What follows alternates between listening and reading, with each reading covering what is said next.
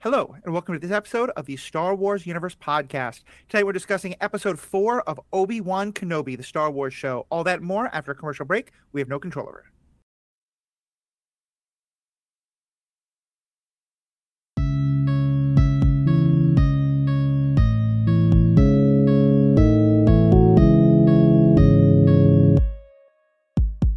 Welcome back. This is your host, Matthew. Is they them pronouns? I'm Ashley Coffin. I'm Paul Hoppy. Welcome, both of you. So we're talking about Star Wars Kenobi Episode 4. What'd you both think? I loved it. Yeah. They just need to keep doing this lightsabers in the Dark Ninja stuff for the rest of the show, and I'm just going to be so happy.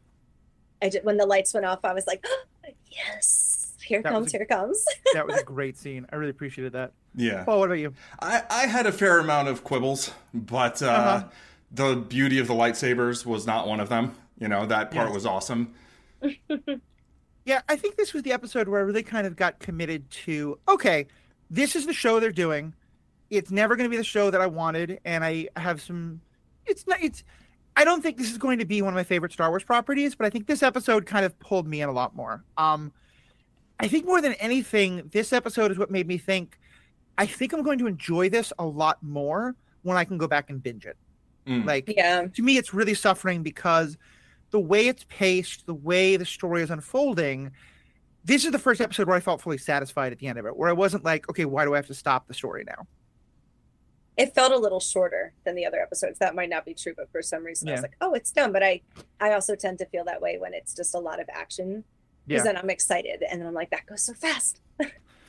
Now, one thing I have realized, and granted, I didn't figure this out myself, some TikTokers pointed this out, but I do think this is really cool, that all of these episodes are numbered officially with Roman numerals. 1, 2, 3, 4. And people have pointed out that so far they're doing it, that each episode has had a very solid reference to the corresponding movie. So cool. Episode 1 had Luke pretending he was pod racing, very much like an Anakin scene. Episode 2 had a clone trooper that get introduced in the Clone Wars. Episode 3 had, Anakin and Obi-Wan fighting in fire. And then this one had Princess Leia held prisoner in a Imperial facility that she had to be rescued from. By Obi-Wan, who comes by in. Obi-Wan. Yeah. Who didn't say, I'm Ben, I'm here to save you, much to her disappointment. And she didn't say to anyone that they were short for a stormtrooper. But yeah, I just really liked when I realized that correlation that they're doing. That is cool. I enjoyed, I did realize that a lot during the episode. I was like, oh, Obi-Wan, oh, and then this, and then there was actually a point where I was kind of like, okay, I'm like, I guess, you kind of just came up with your structure for the series by being like, all right, well, what happens in episode 5? Can we predict what happens? I felt like that's how the new movies were, though. Right? In Obi-Wan Strikes Back, or is that 5? Right. But the first two episodes were much less of a connection. Yeah, this one was literally the plot of Star Wars, basically. Definitely. Yeah, I think I enjoyed it. I really liked what's the Tara? Is that the name Tala, of the character? I believe. Tala. Mm-hmm. Yeah, I really liked her, and I liked getting to see the little bit of the kind of underground railroad they have. Though we've talked a lot about the Empire's need for better worker safety. I'm not a military person, but I've watched enough things and I've read enough things about aircraft carriers and how you protect bases with the Air Force and stuff like that. I'm going to go see Top Gun pretty soon. So I just want to say these 3 simple words to Imperial security people. Combat Air Patrol. It's the idea that you have your fighters in the air already so that if your base gets attacked, someone's there to stop them. Because when these two, ships came out of nowhere to attack inside the base, and there was no TIE fighters anywhere to shoot to attack them, let alone after they started attacking, no TIE fighters launched. It's level 10 boss house, though. They're like, ain't nobody coming here. Mm-hmm. They're crazy because they have all that, what's it called? The, useless... a drive that goes nowhere. They're like when they don't kill James Bond, but they bring him back to tell them about their evil monologuing. Plan. What are you doing? That whole place is just a statue of a monologue. If it were episode 6, I would say their overconfidence is their weakness. That was that's fair. That's fair. But yeah, it definitely. Lee was complaining about their lack of security and the fact that it's like these. It's not like they're these impressive ships either, right? It's these people who are not soldiers coming in on these like little dinky things, and they're like, yeah, we're just totally gonna just massacre everyone. I was like, okay. And like they took the point to show us that there is TIE fighters at this base. They showed them that in the landing base. And like, so even when the ship flew away and they were like, well, I hit one with a piece of furniture, but the other, gosh, we don't have any ships that could go chase them. I think the idea is that there's like not that much of a rebellion yet. Right. Like that's the only way I can kind of square it, because it was kind of like, I was like, just let it, there's enough things I'm annoyed about. Yeah. Obi-Wan swam in. Though I wouldn't get in the water in a single planet in any Star Wars property. No, never. Definitely. Did you see that starfish or whatever that was? Yeah. I saw it. It's never good to get in the water.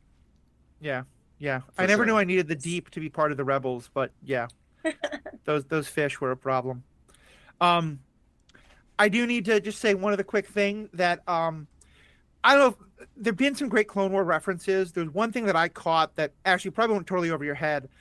But when they showed the tombs of the various Jedi, one of the first ones we saw who kind of looked like kind of a goat man type person, I'm pretty sure it was supposed to be Tara Sanub, who's a Jedi Master. He's only mentioned in one episode of Clone Wars, but it's where Ahsoka loses her lightsaber, and he's this kind of like kindly old man who helps her. I saw him for 10 minutes on screen 5 years ago, and I cried when I saw him. It was just like such a like, oh, Filoni, I wanted Clone Wars references, but like, wow, that's a gut punch. I mean, I loved it, but it definitely hit me pretty hard. The skeptical look on Paul's face tells me he might have had a different reaction. Yeah, I was just like, I don't need this. Like, I appreciate the attention to detail, and that, I mean, I think most of those Jedi were probably supposed to be some deep cuts, you know? Oh, sure, yeah. When it showed them, I was like, okay, these are probably some of the important they're going to tell me later. Right, exactly. You know, a lot of Easter eggs that will never hatch. But I will reiterate that I don't think Filoni has as much to do with this show as I think you think he does, but I don't know for certain. But like, he's involved a little, right? I think it's more of a general, like, I think he has brought to Star Wars the idea of let's take the Clone Wars and the Rebels shows seriously and let's bring those stories in. I don't think he chose to put this one in. It's just more of a general, like, he's the sort of personification of the overall storytelling ethos that they have. Right. Yeah. I think that's 100% correct.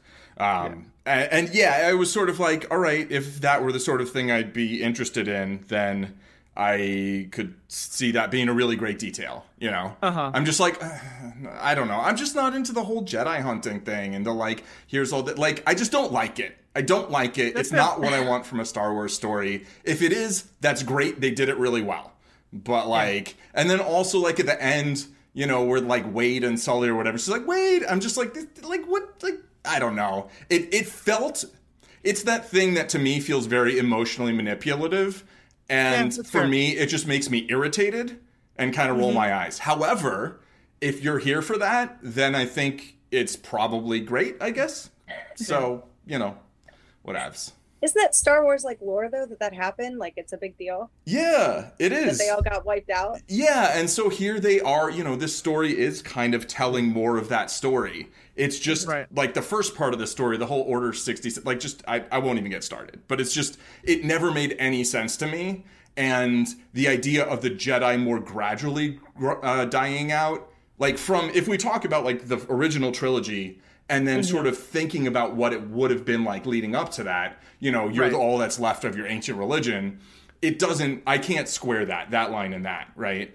And so it's like, I do think that given what the prequels set up, that I think the animated shows did a fantastic job of dealing with all that. But it's just not the part that I enjoy. I love the lightsabers, you know? Yeah. I'm here for that much more. Yeah. So, you know.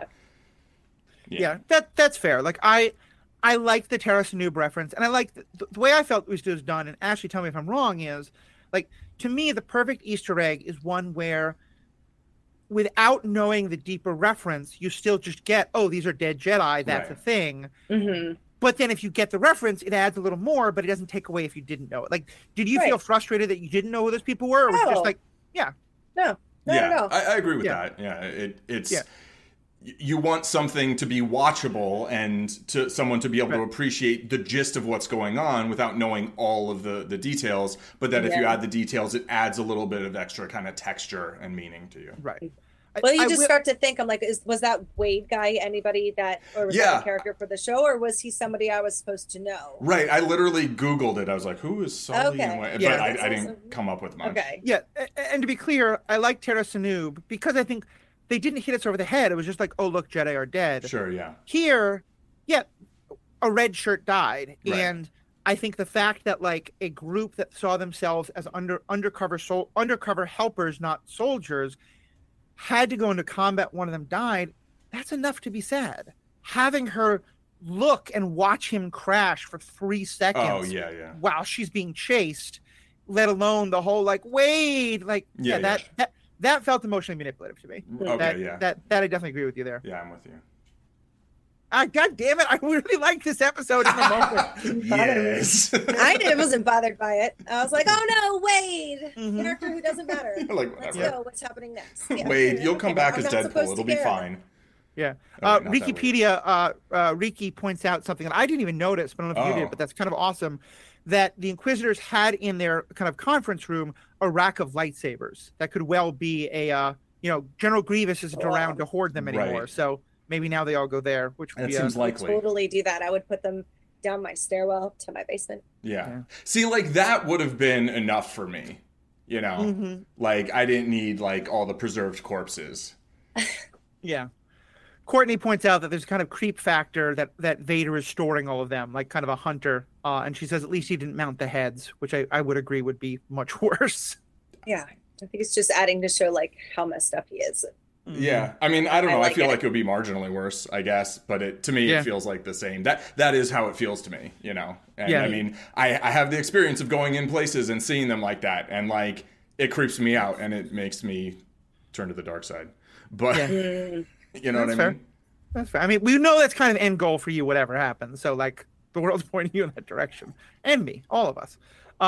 Yeah, Riki said what I was honestly just thinking, like they were going to do tests on them or something for, like, like in the cloning, like that's what I thought they were keeping him preserving goo for.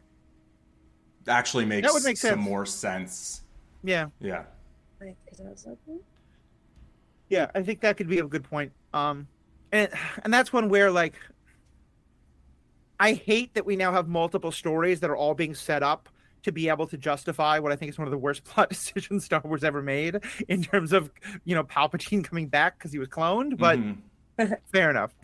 Here's the thing about the Palpatine line, though. Like, we don't have to get too deep into it, but that was in the Legends canon, right? That was like they adapted that, right? Like not literally, but like that's a thing that happened, right? There was all this cloning. There was Luke and like right. So it's not like it came out of nowhere in a way, right? I mean, I was of course he's coming back. Of course, somehow. That's definitely true. Yeah, there's I think 128 Legends novels, so pretty much everything is in there at some point or another. Yeah, for sure. So, what do we think of? First of all, just going like Reva. What do you think of Reva in this episode? Because we do get a lot more of her, and like I really enjoyed her interrogation stuff. I thought she was really doing very well with that scene. Yeah, I really liked the way she, like, it's clear to us that it's false, but like I think she's just on that line of like, oh, Leia, I don't want to have to do this to you, you know. Well, also, and again, this is something that's never been explicitly spelled out too often in on screen, although it appears in a lot of the canon novels, is this idea that, the Sith actually, like Darkseid users, their power increases in the presence of other people's negative emotions. Their anger, their hatred, their fear, their torment makes them stronger. And I definitely got that feeling of like Reva was like wanting to get the information, but also like she was enjoying and getting empowered by Leia's, being tortured, which was hard to watch, but I thought really well done. Well, and then frustrated when she realized that she was like just getting played. right? Yeah. Like, which also, by the way, that was like exactly what I thought she was going to be like, Dantooine, they're on Dantooine. Yeah. Yeah, that was another one of those moments where I feel like it was so perfect to the spirit of the character while also breaking canon. Because, like, part of the canon that's set up, especially in the Rebels show, but then in A New Hope, is like Leia has, for the most part, been above suspicion, you know, and that this is when, like, you know, she's like, Vader, you can't hold me. I'm a senator. I'm pure. Knowing she has this record of already being arrested, like, to me, it doesn't have to fit. I know. Rebels also kind of starts to break that by, although at the same time, like, Vader doesn't buy it. Yeah. You know, he's like, you are a traitor and porch of the Rebel Alliance. Or he switches those. But, you know. Take her away. Exactly. I did also love, especially because it's something Leia herself does later, the way Tala, like, Riki and I especially have talked about this a lot on another part of the Star Wars Universe podcast, that, like, the Empire is a great example of, like, one of the problems with very authoritarian power structures is often, like, if you're the person who yells enough and who most, like, claims that you have power, other people are going to do what you want because they're afraid. And that a lot of things fall apart because of that. And so the way that Tala was able to just be like, no, I'm in command. How stupid are you? She went full on, I'm Karen, let me talk to your manager. Yeah. And the other guy folded. And I was like, yeah, I loved it. It was so great to watch from her. And it was like, yeah, that is how things would work in this power structure. Would thrive. There were a lot of things that just, I don't know, like that sort of almost worked for me, but it just didn't feel, I don't know, there was something, you know, and I wonder whether it's like, I don't know, almost like assuming a certain level of like misogyny and patriarchy from the Empire. It plays a little odd, you know, and it's the sort of thing where if like this was the first thing, I think it would feel a little different. You know, and that's not to say that it's bad. I don't have a problem with it. It's just, I mean, you know, she's like, not like, let me speak to your manager. She's like, I am your manager, or like, you know, but, and sir. I was like, yeah, call her, sir. Right, exactly. And I was kind of in that last scene where the person was like, this is not your station. And then she goes off with him, and she comes back. I'm like, I don't buy that he would just let her go. I'm like, oh, she knocked him out. Okay, yeah, that makes sense, right? For sure. Right. Yeah, like I totally believe that the first guy would back down. Right. You know, I think, and you're right. Like it's not the Karen thing's a joke. Here, she's claiming the power. Yeah. But I think it's important that she can do that. I think it's not. To me, it's not at all coincidental that like we have her, Reva, and Leia all playing these important roles in this episode. They're all about claiming their power in different ways. Yeah. But yeah, I can see that it's.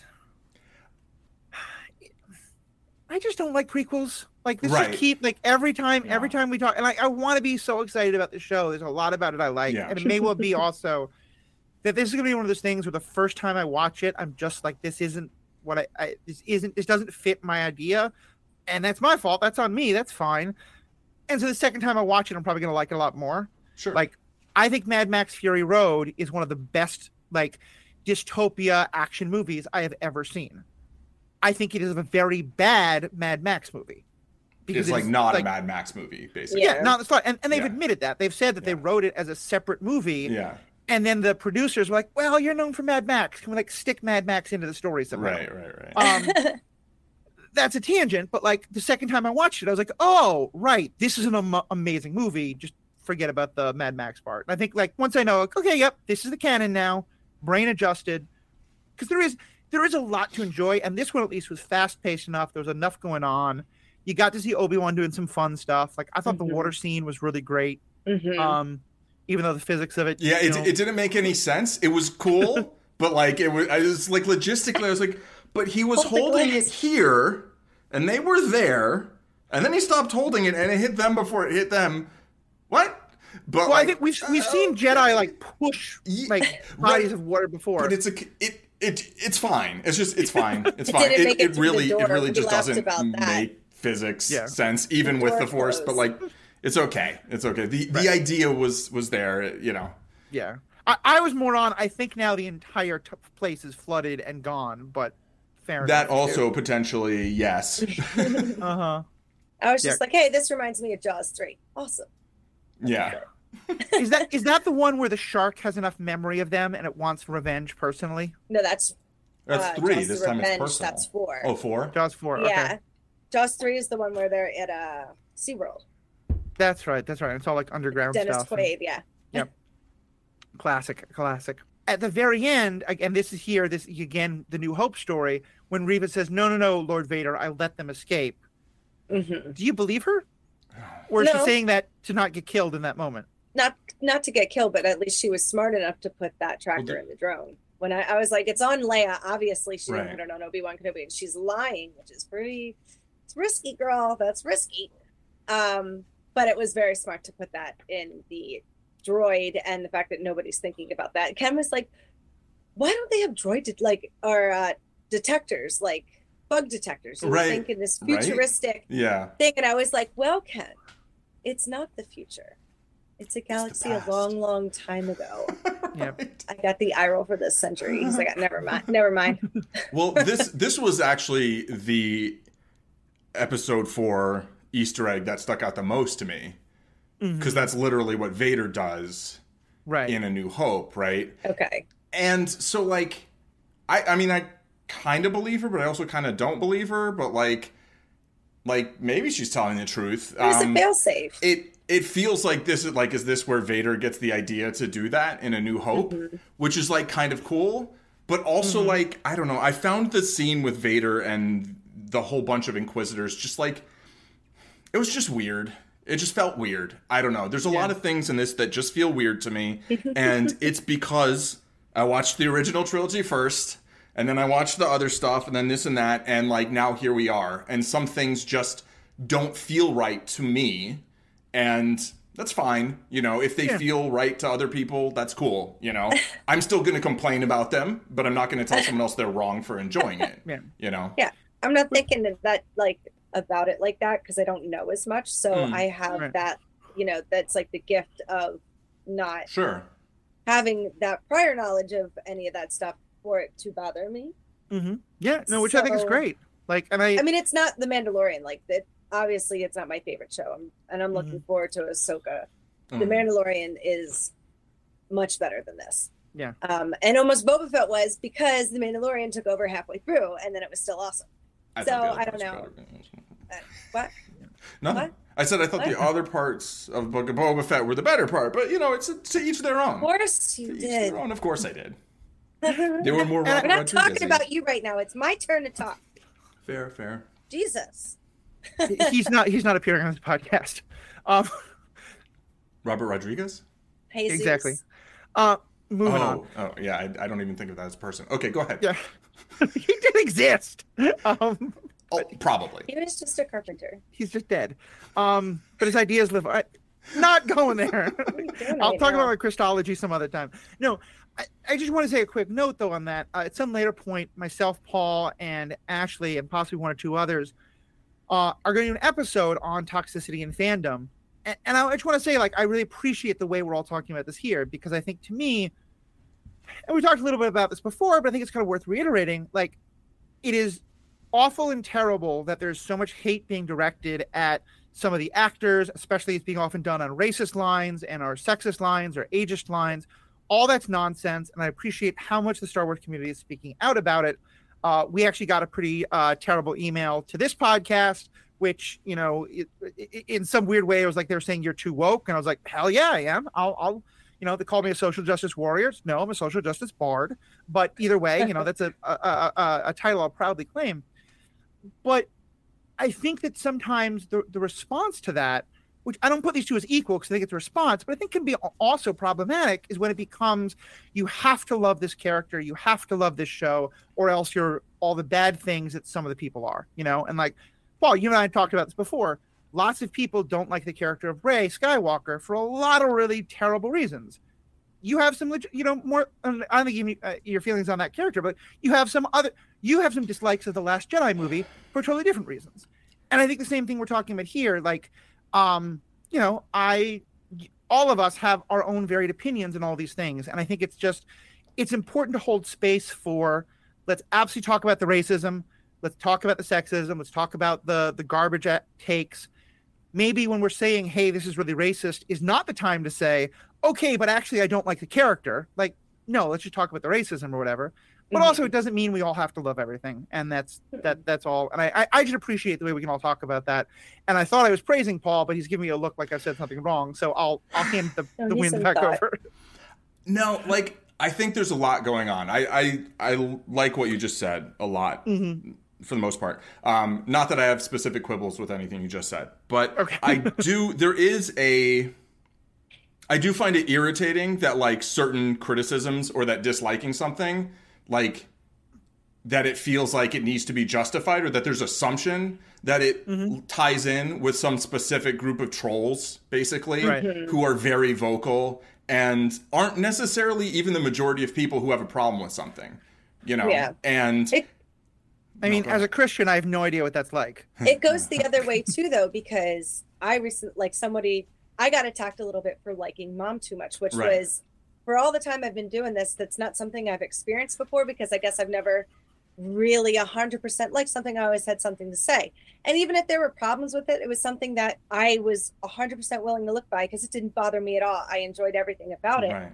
And someone even went and like on iTunes was like, oh, she didn't let me, you know, I had a difference of opinion and I got shut down. It's like, no, you said your piece. And I responded back. And his answer was, you're just supposed to listen to what we say just because we want to say it.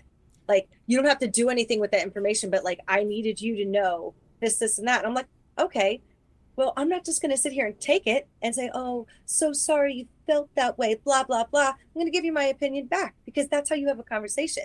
Nothing that you said changed my mind. I feel like they're missing the point of a podcast. Strange. Yeah, like it's very easy to start your own podcast. That's the thing. And then they start to spiral. It's just like we all have internal inside jokes with a lot of the listeners for a while. One of ours is the filthy casual thing that listeners created, which is fun. And that was something he was like, how dare you call us that, who didn't watch all the WandaVision? And then when I told him, like, oh no, like the listeners, it's a joke. You know, some people get it. Yeah. And he was like, well, you shouldn't have inside jokes because it leaves people out and blah, blah, blah. I'm like, what is happening right now, sir? I don't think that's a great point. And we'll get more into that conversation when we do this is why we're going to talk about what toxic fandom can look like. Because that's just a drop in the water glass, man. Yeah. I think part of what I'm seeing is that a lot of toxicity, there are trolls out there. Absolutely. There's racist and sexist and homophobes, but, a lot of folks didn't even realize you're being toxic, and that's kind of what we'll talk about. But anyway, back to this. Ashley, it sounds like you and I are kind of in the same boat, that she did place a tracker. She didn't necessarily let them go, but she figured out it was a very good failsafe and a very good story to tell when her mentor and boss is choking her out. When no one else is looking out for you, you got to protect your own blind side. I like it. Paul, what's your take on it? Yeah, I mean, I don't see a reason to assume either way. Like, clearly there was a tracker there, right? Okay, yeah. Good call. And either, like, there was a reason she did that. I find it a little sus that, like, she actually let them go, because it felt like she was kind of trying to catch them, you know? Yeah. But maybe not that hard? I don't know. I mean, she only blew up the other ship, and, like... I don't know. I mean, she didn't use the spinning lightsaber twirly helicopter thing. Sorry, Ricky. No, right. But, you know, I mean, I can buy it that it's either sort of quick thinking to sort of cover herself and that she'd already kind of pre-laid a plan for what if this goes sideways, you know? Right. But maybe she is like kind of semi-bluffing here, basically. Mm-hmm. Mm-hmm. Agreed. You poker players should know better. Well, I don't think I'd want to play poker with someone who uses the Force. Right? Would not be very effective. The thing that I kind of was questioning in the Reva Leia scene was like she's clearly trying to get in her mind, right? Right. With the Force. The fact that they have this many Force users right next to Leia and none of them can sense her Force sensitivity, which is supposed to be kind of off the charts, even if she doesn't actually do anything with it until I guess Empire Strikes Back a little bit, right? And then a little bit in Return of the Jedi, but really only a little. It feels a bit, it's just like, okay, sure. Yeah, it felt off to me in a couple of ways. One was like, why can't they sense it? Two, like, so many people who have this deep connection to Anakin, like, I don't know how much of like the Force connection is a DNA connection, but like, it feels like they would connect to her in some way. Mm-hmm. But also, unless Reva is actually quite bad at it, I don't know how Leia is resisting her Force probing of her mind without using the Force to some extent to push back. Like, and so even that alone would say, like, I would want there to be some moment where Reva's like, what are you doing, girl? Like, how are you keeping me out? Mm-hmm. And it's like their whole jam is like they go around trying to catch Force sensitive children and Jedi. Right? So like she sucks at her job. Right. Unless it really is some kind of big fancy double cross thing that we don't know about yet. Which hero turn. Again is okay. All right, here's a question. Do people anticipate a hero turn from Reva more like because she's a woman? Like, do we see that more in terms of female villains, like more often? Because like I think about like Batman villains, and like how many of the female villains are in Batman are just like straight up villains, and how many of them are like much more sympathetic and have more not like hero turns, but sort of like hero co-op / like anti-hero turns. This is actually a topic that we got into a bit with Emily Sissel in Superhero Ethics a while back. Yeah, because especially in Batman, a lot of the villains are either they have a hero turn or they're villains, but for a good reason. Right. Poison Ivy wants to save the environment. Catwoman is, getting revenge for evil bosses. But also it's because often they're set up to be love interests, and they can't be a love interest if they're just totally evil. I think, and certainly again, in the episode that I hit this all out of order, that's my fault. But once the episode with Riki and Sarah goes up, that was a topic we got it. Oh, good. We did get into the idea of could Reva being set up for a hero turn. I'm not sure we looked at it. I'm not sure if we were thinking about that because she's a woman. I think the fact that she's a woman, not only to say a woman of color, and we've had very few women of color of any kind, let alone as villains or heroes, that there's kind of a strong push both ways of like, it'd kind of be awesome to actually, if she winds up being a hero, but also awesome to have her be a villain. And I think people just see that different ways. Yeah. So yeah, I think that's a part of it, but my sense at least is it's not as much because of it's harder to imagine a woman as a villain, though I think that is definitely a part of it. That's why I'm on team. I want her to be a villain. But I think it's because we just haven't had many strong women in the show for the most part, especially women of color, that there's kind of a real hunger like on both sides of that. But yeah, who knows? I don't know. I think you guys laid it out saying it's going to follow the movies because she would technically be like the Vader of the group, and he would kind of be the Sidious. So I could see. Yeah. That's interesting. That could be sort of the part 6. I don't know. I mean, because the only one who really has a hero turn, the only one who really has a hero turn in the original trilogy is Lando. And having Vader. her follow, Anakin. Well, okay, Vader. That's fair. I mean, kind of a big deal.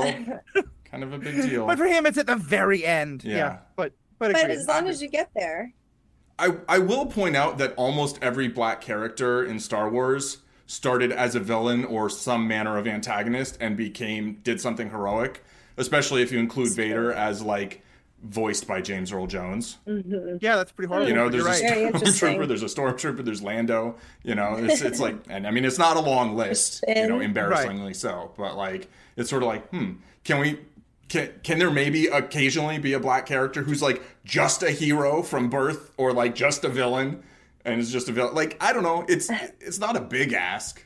Yeah. I feel. God. Yeah. No, like, God, I hate that that's true because now I can't think of. I mean, you're right; it's a very short list to begin with, but. And I think when we talk about racism and sexism in sort of the fandom, which isn't the main gist of today's topic, right? But I think we have to acknowledge that like some of the movies there was a lot of racism, especially if I'm looking at you, Phantom Menace, more than anything else, and sexism, and the first movie was made in 1977. Leia was like a very strong character, right? Like, so in some ways they were a little bit maybe ahead of their time. In some ways, although maybe 77, I don't know, things were a little different, but like, she still needs to get saved, though. She's still the princess. Sure, yeah, exactly. She's still the princess. Although she's like nice rescue, and she's like sassing them and like she's like into the garbage chute, But she is literally damseled. So she's not just the damsel, but she is damsel. Exactly. She is, except for Mon Mothma at the very end, the only female character. Well, and Aunt Beru at the Sure. I don't think I don't think she ever says a word to another female character in the thing. No. And like the thought of her climbing into an X-wing at the end is never brought up. So, right. Yeah. It's, and I think that's a point. And I'll admit, I'd never realized that about the black characters in Star Wars. And I think it's a very good point. Even like I'm thinking Clone Wars, I'm thinking Rebels. I mean, Saw Gerrera is like a good guy, but also like kind of sketch in some ways, right? But I think I want her to stay like that. Like, I don't want her to be a hero. I want her to do like one good thing and then be like, you guys, screw you guys. I'm out of here. Gonna do my own thing. Right. Yeah. Like if it was something like, Saw Gerrera, by the way, in the Clone Wars, I think is white, or at least is very much less light skinned than Forrest Whitaker is. Yeah, I think it's kind of racially ambiguous, but I thought he was kind of more like light skinned black, but that also is true. Somewhat white. Yeah. I mean, within the context of the Star Wars universe, race isn't the same thing, right? Even Carl Weathers' character in The Mandalorian. Oh yeah. Like, he goes bad pretty quick, and then he becomes good again toward the end. Exactly. To what you're saying, Ashley. I think you propose a good possibility in that, like, if towards the end Reva has realized Vader's not going to welcome her back, she's screwed up too much, or she's done something to challenge him, and she knows that she has to go on the run, and so she's kind of like, F you, Vader, I'm going to help Obi-Wan and Leia as an F you to Vader. I'd be fine with her becoming like a Ventress character, but even Ventress gets kind of good. I don't want that for her. I want her to be dark side. So if she kind of helps our heroes, but it's for her own selfish, stay alive, stay ambitious reasons, that I'd be okay with. I don't want her joining the rebellion, Right. Yeah. Exactly. I mean, aside from the fact that, like, how does that going to make any sense, like, down the line? You know what I mean? But I could see her taking more of a think she might be one turn. of those children who ran from Order 66 at the beginning. Do we still think that? 100%. Okay. Oh, yeah. I think there's, like, almost no doubt. And I realized we had a listener comment pointed out something that I was saying that wouldn't actually make sense. Because I was saying I thought maybe Anakin recognized something in her, or even maybe she like turned on the other kids when Anakin and the 501st came to the Jedi Temple. Right. But then I remember that the fan pointed out to me that she actually talks about being on the streets for a while. Okay. So I think, and I think clearly she was in the Jedi Temple, she escaped, she got out, and only then later was found by Vader. Cool. Makes sense. There's a few comments. Do we want to read any of the comments? Yeah, let's go for it. We've got Riki saying, why use the Force when you can use the sass? Excellent point, I think. Yeah, I think it's super true. Dr. Kyle Berkeley says, I'm enjoying her as a villain for 3 reasons. She's a black woman, she's strong-willed, and she's not sexualized, which is very rare, I think. Yeah.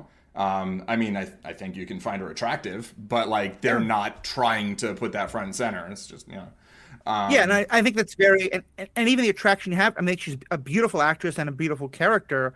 I think what's attractive is her power, not like any tight uniform she's wearing. Like, I have no idea what her body type is because it doesn't matter, and they're not focusing on that. Yeah, her uniform, I'm like, I want one of those, not like... with Valkyrie. That was like, she's like, no, I want like a real, outfit. Yeah, not super cleavagey and I loved how they did that too. I like that we're moving towards that. Definitely.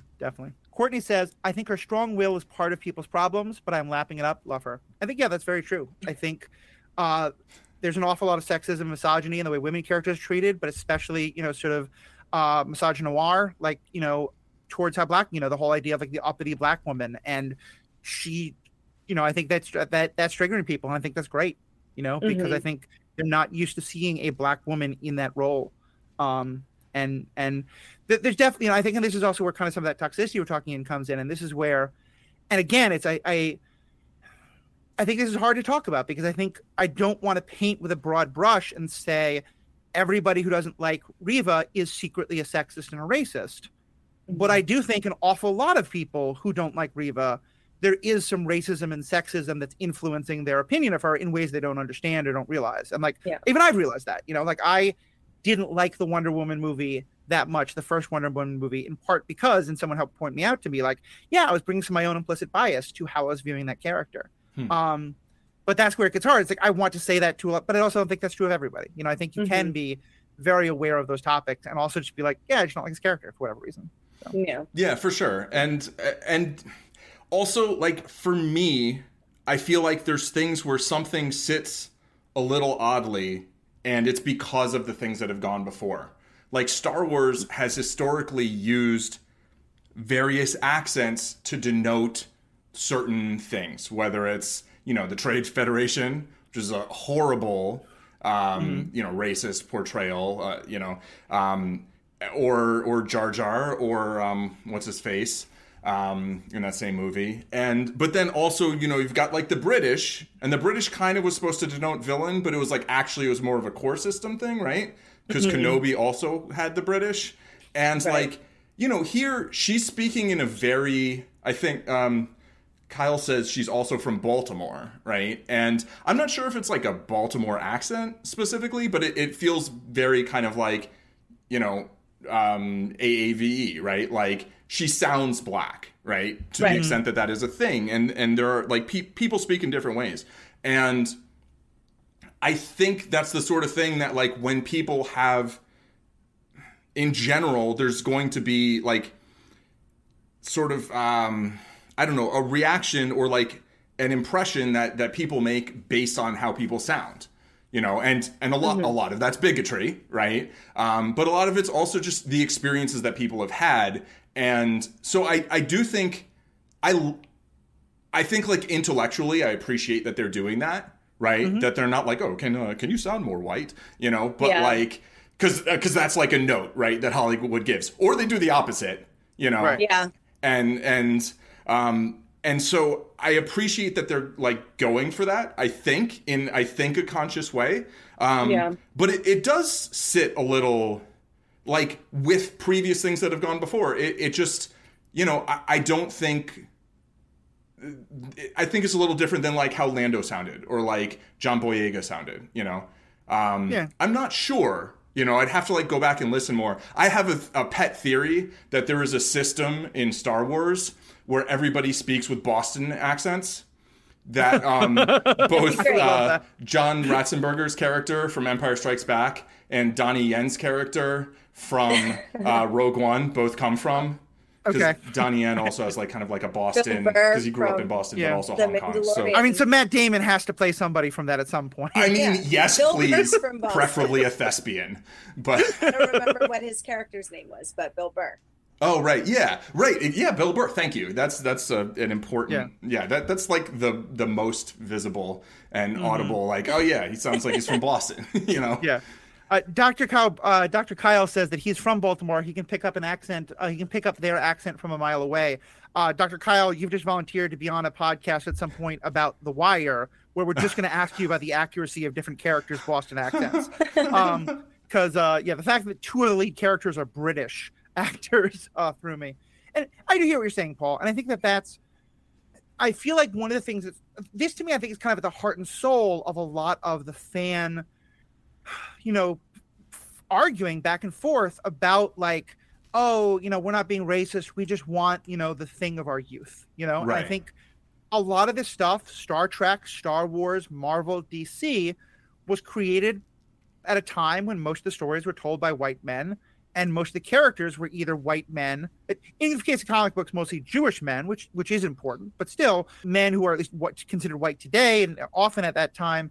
And even the characters of color were created by those folks and in that kind of a world. And in all of them, we're starting to see, like, wait a minute, maybe let's expand the world to have more voices, to have more accents, to have more characters. And you're right, it is going to be a change. It's not, in a literal way, people can say, like, this doesn't sound like Star Wars to me.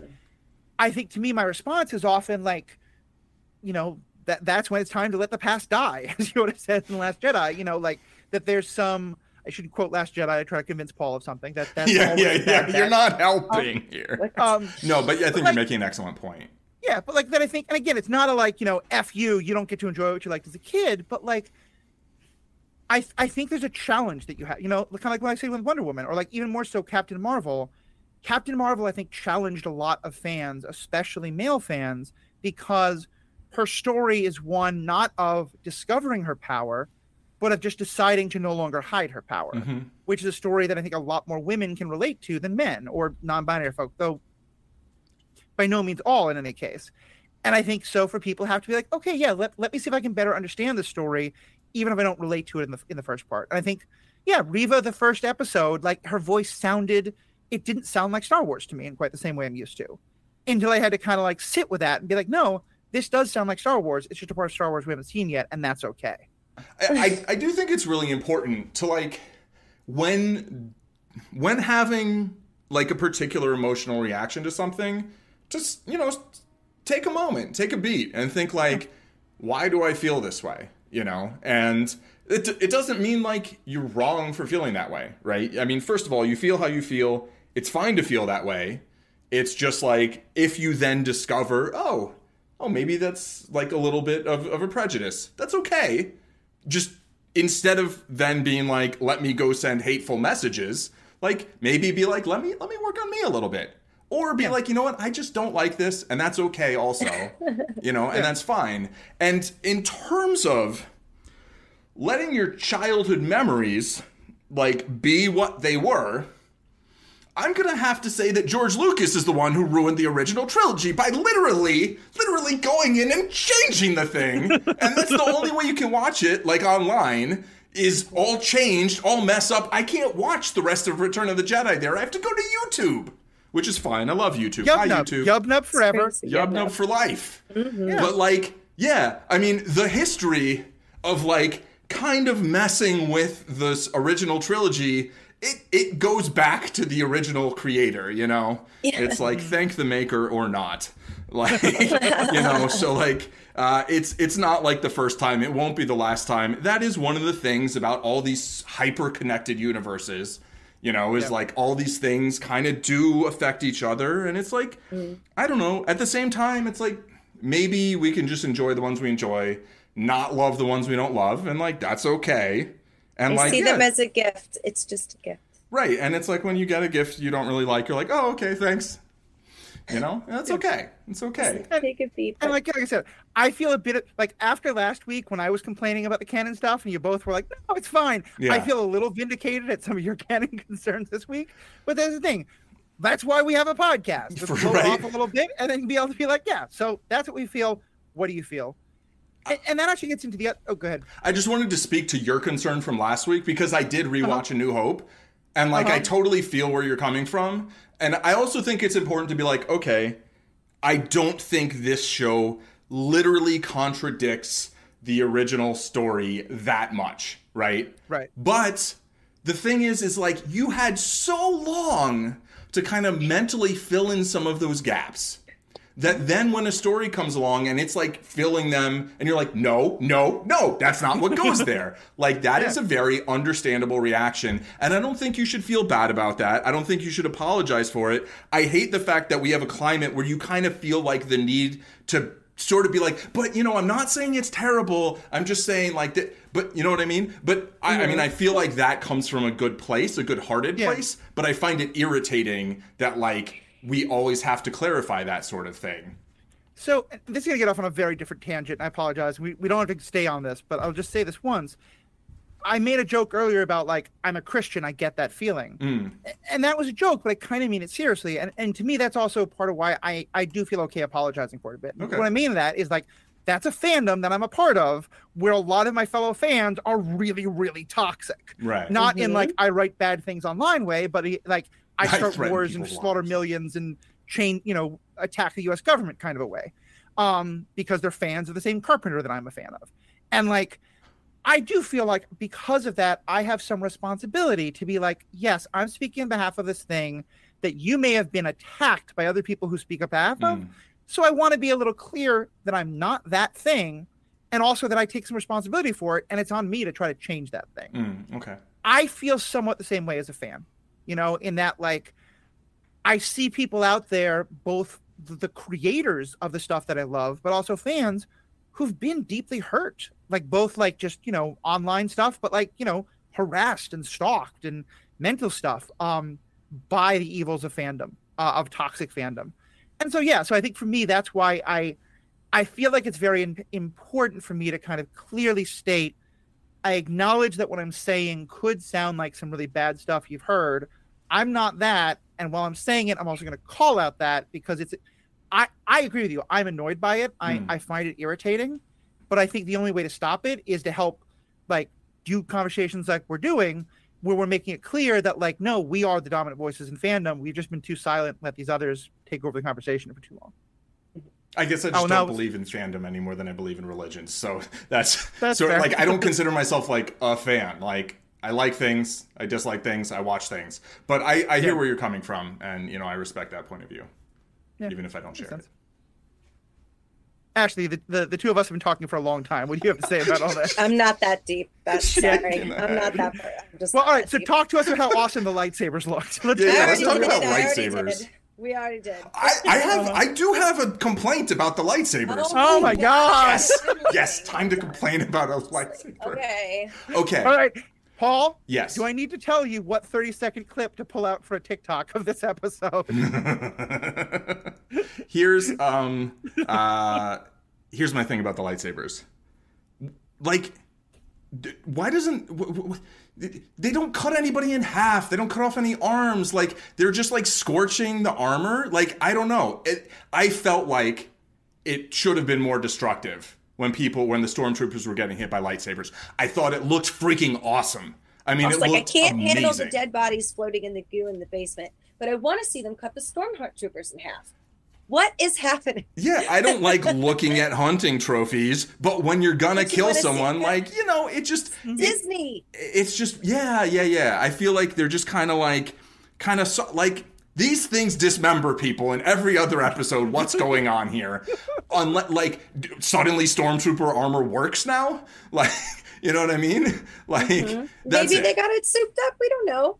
Maybe. The only thing I could say is, like, maybe Kenobi was trying not to dismember anybody. Yeah, he did in the last episode. So here's the thing. We keep being told that the terrible, horrible, very good, no good, bad day that happened to the planet of Mandalore happened sometime under the Empire, but we don't know when. What if it just happened and this one group of stormtroopers got Mandalorian armor type? There you go. Okay, yeah, this I way too hard. Their armor is a plastic Beskar blend. Yeah. I do love that she got the chick got out of there just by pulling his head down, the mask down, and then just pushing the stormtrooper back. What's her name? When she was getting away. Yeah, Tala. She was just like, pook, puck, puck, and was just out. I'm like, what just happened? Yeah. You guys are the worst. The fight choreography was great. I just want to see some dismembered stormtroopers. That's all I'm saying. I think it's because we got the laser fence before that did such a thorough dismembering that Ashley was so into that maybe we pulled back a little bit. Yeah. I do want to start wrapping us up anyway, because both because we had a good conversation, but also for those of us who are watching live, the Ms. Marvel live watch on Scener is about to get started in a couple minutes. We're probably going to overlap with them a little bit, and that's fine. If you haven't seen Ms. Marvel, it's a fantastic, fantastic show. At least I think so. Paul will have some things to complain about. I mostly enjoyed it. I'll say that. There we go. There we go. Her shoes. I took a driving test in New Jersey, and I just got to say, I don't know. But when there was the thing about 100K, and then she's like 80,000, I'm like, I felt represented there. Because I was like, you do not round up to 100,000 on social media. I'm sorry. You get like a silver plaque on YouTube when you get 100,000. You don't just round up to that. You got to get there. So what Paul is trying to do is, without actually telling you, announce that he's changing his channel name from Zen Madman to Zen Misanthrope. So just take that in mind. That being said... What do you think a madman is?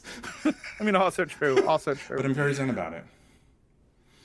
Okay, moving on. Anyway, last comments from either of you about Obi-Wan. I'm kind of excited for our next conversation. God, I hope you guys like the next episode better. I like this one. I said I really like this one.